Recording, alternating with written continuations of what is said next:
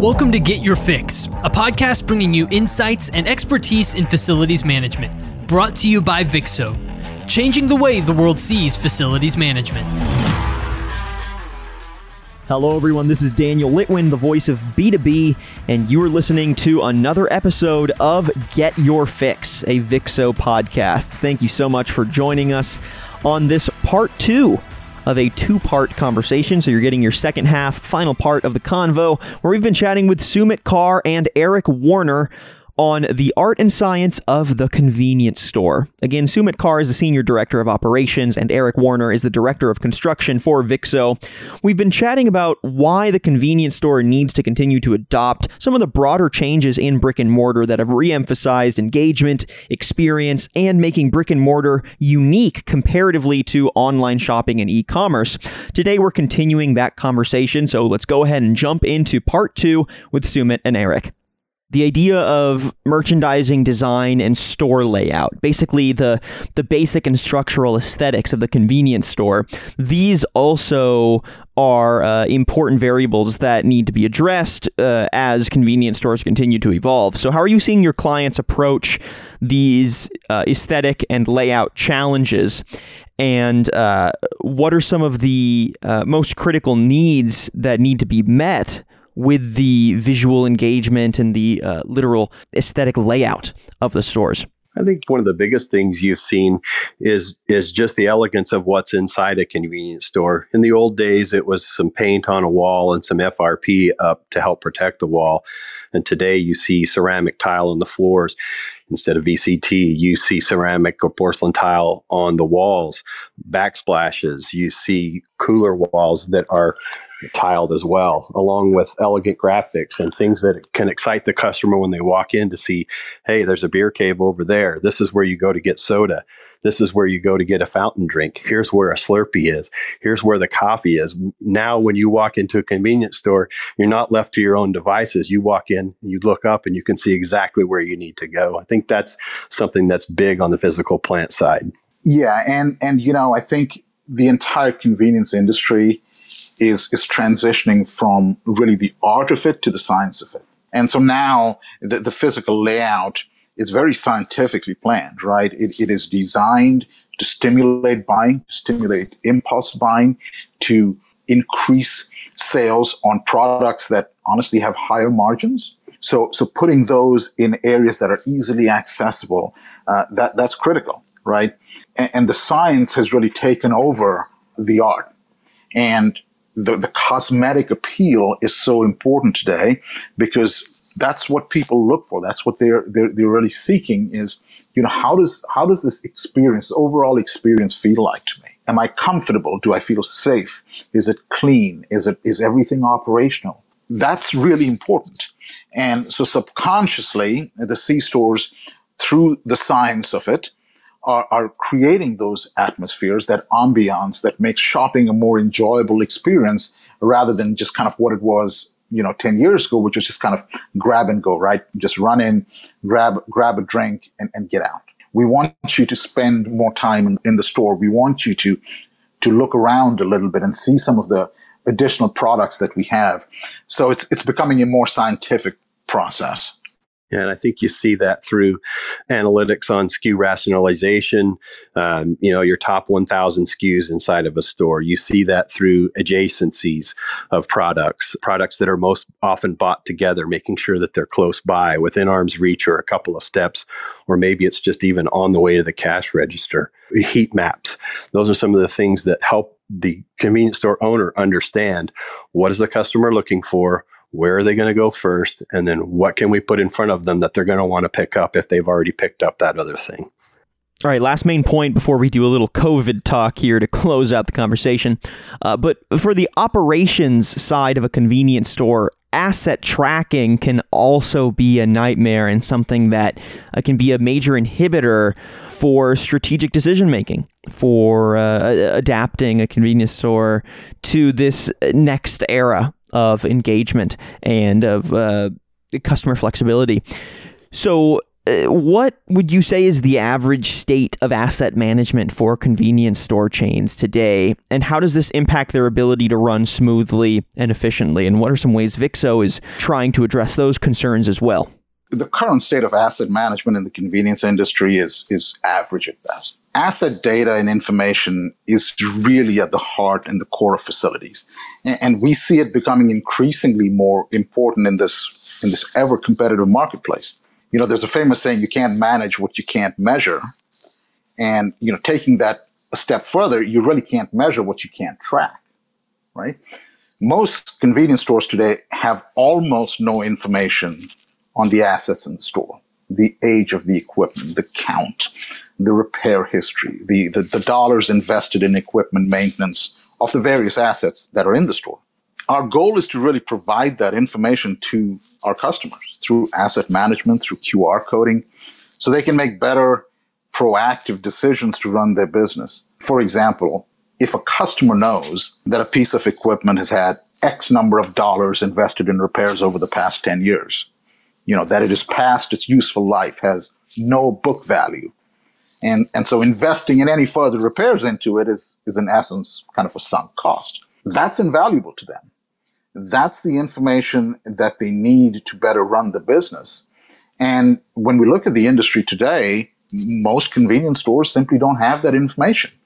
And if you don't have that information, it becomes very difficult to proactively manage your business. You're always reacting to something breaking down. You don't have any analytics, any data to tell you anything past the last repair. Yeah, I think that asset tracking is obviously paramount, especially when you get to large assets like HVAC and some of the other big units that are running inside of the store.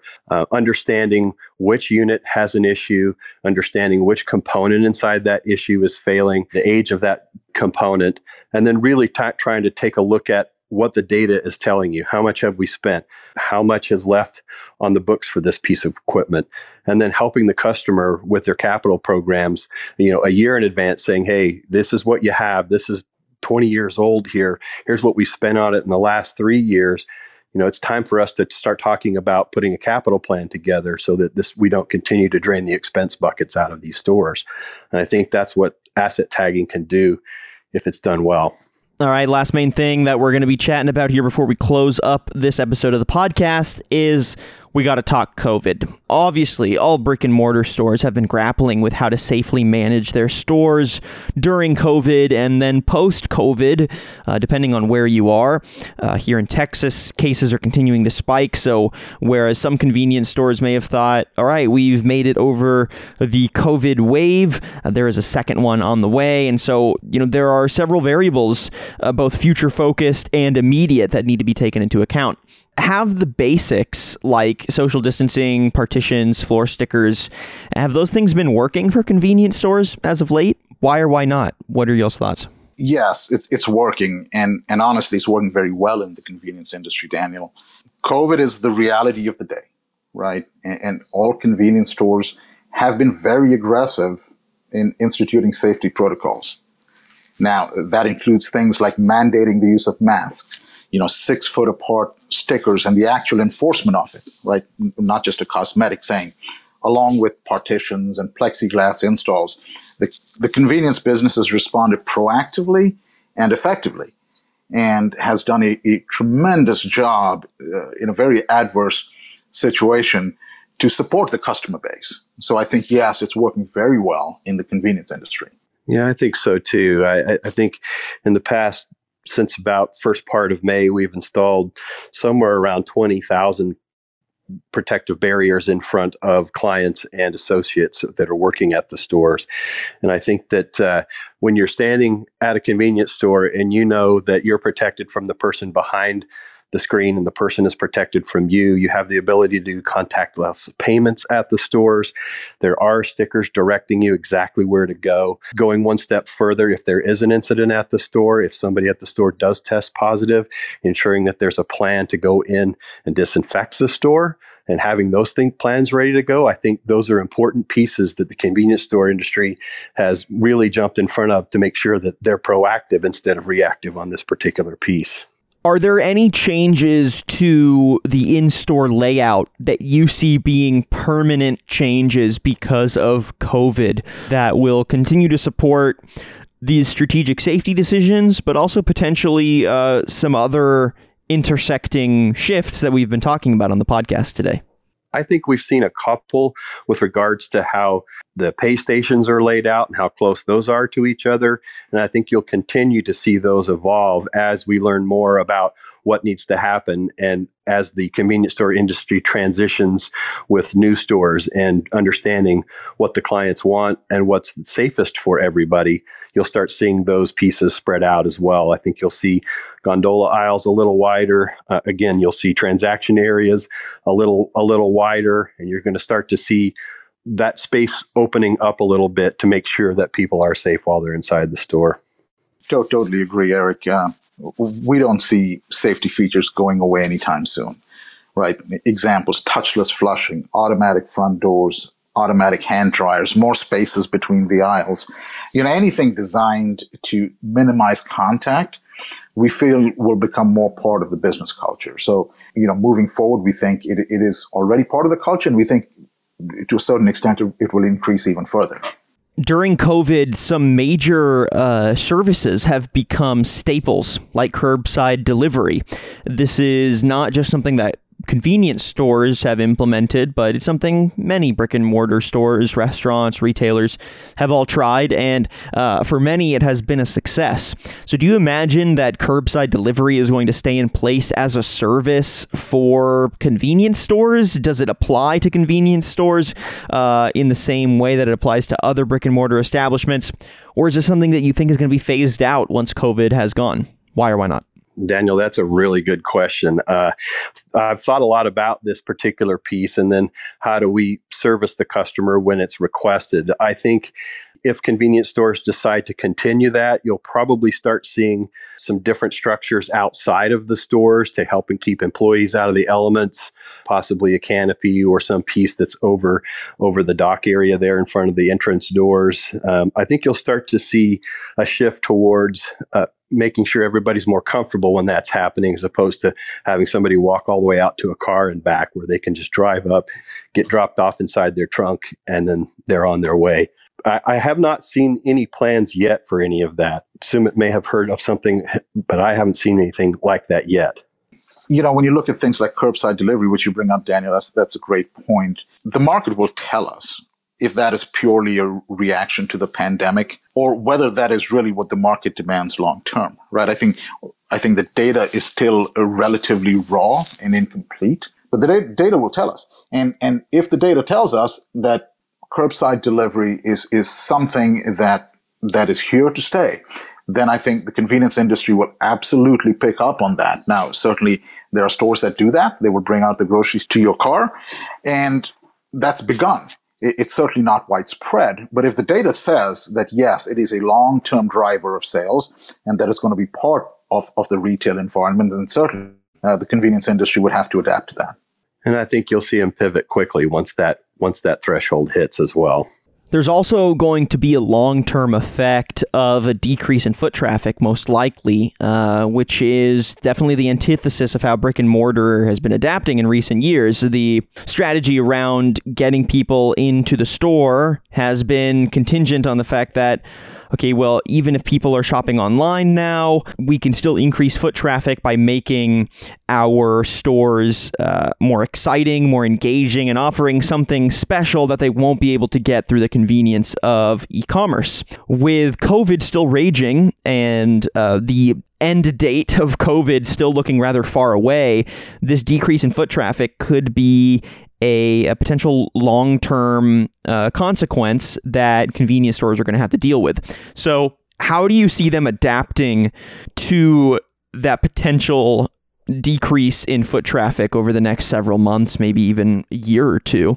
And what are some of the optimistic outlooks that you might have, even though that situation can be rather bleak? Great point, Daniel. And I think that is something that is certainly on everyone's mind. And, if the foot traffic declines, there's really only one way to compensate for it, right? And that's to sell more to the customers who are actually walking in. So you have to give the people what they want in the way that they want it. One of the things that we've seen an increase in is delivery, right? So in select markets for 7-Eleven, for example, you go on the app, you order whatever it is you want, and then within an hour, it's delivered to your house. Even if there's no one really walking in, the loyalty program enables that distribution of merchandise to a person's home. So the convenience industry is doing a remarkable job in mirroring to the customer's needs, albeit in a very, very challenging marketplace. Yeah, I think those are solid points, Sumit.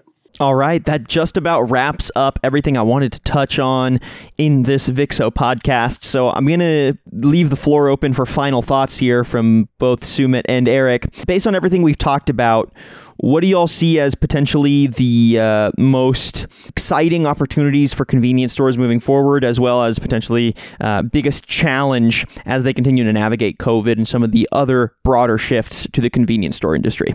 Well, the biggest opportunity really is to see how the convenience store industry evolves. We know kind of where it's headed, and I think Eric has laid that out very well.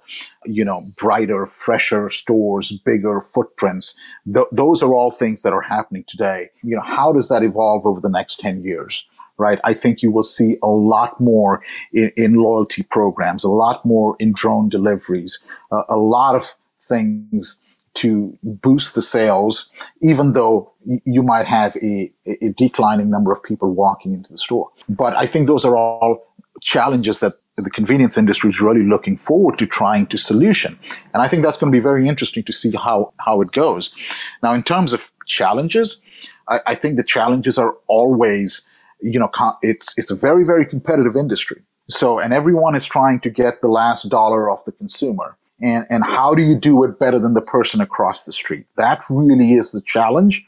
And I think the companies that are really able to solution that, give the customer a really enjoyable shopping experience, make it a lot more enjoyable than a traditional C-store was, let's call it 10 years ago. Those are the companies that are really going to thrive. But competition is really going to make the entire industry better and drive the entire industry to improve performance. Well said, Sumit. I think one of the big things that you're going to see in convenience store over the next few years, and something that they've done a very good job of over the past 30 years, if you look at convenience as a retail vertical, is to be able to adapt. I think you'll see them be leaner. I think you'll see them be smarter with their choices inside the store. I think you'll see them be smarter with their capital choices. I think as we continue to move forward, you're just going to see a tighter grip on the things that they can control and a tighter grip on what the consumer wants when they walk inside that store and being able to provide that to them.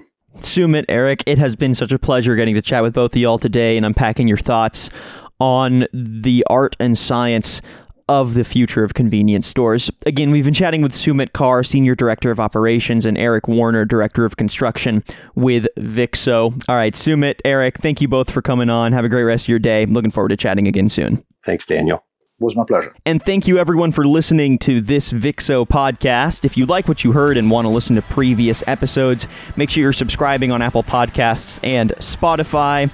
And find our content on our website, as well as other engaging content like articles, videos, and more information about our solutions and services. And make sure you're also leaving a rating and a comment wherever you listen to your podcast content. I'm your host, Daniel Litwin, the voice of B2B. Till next time.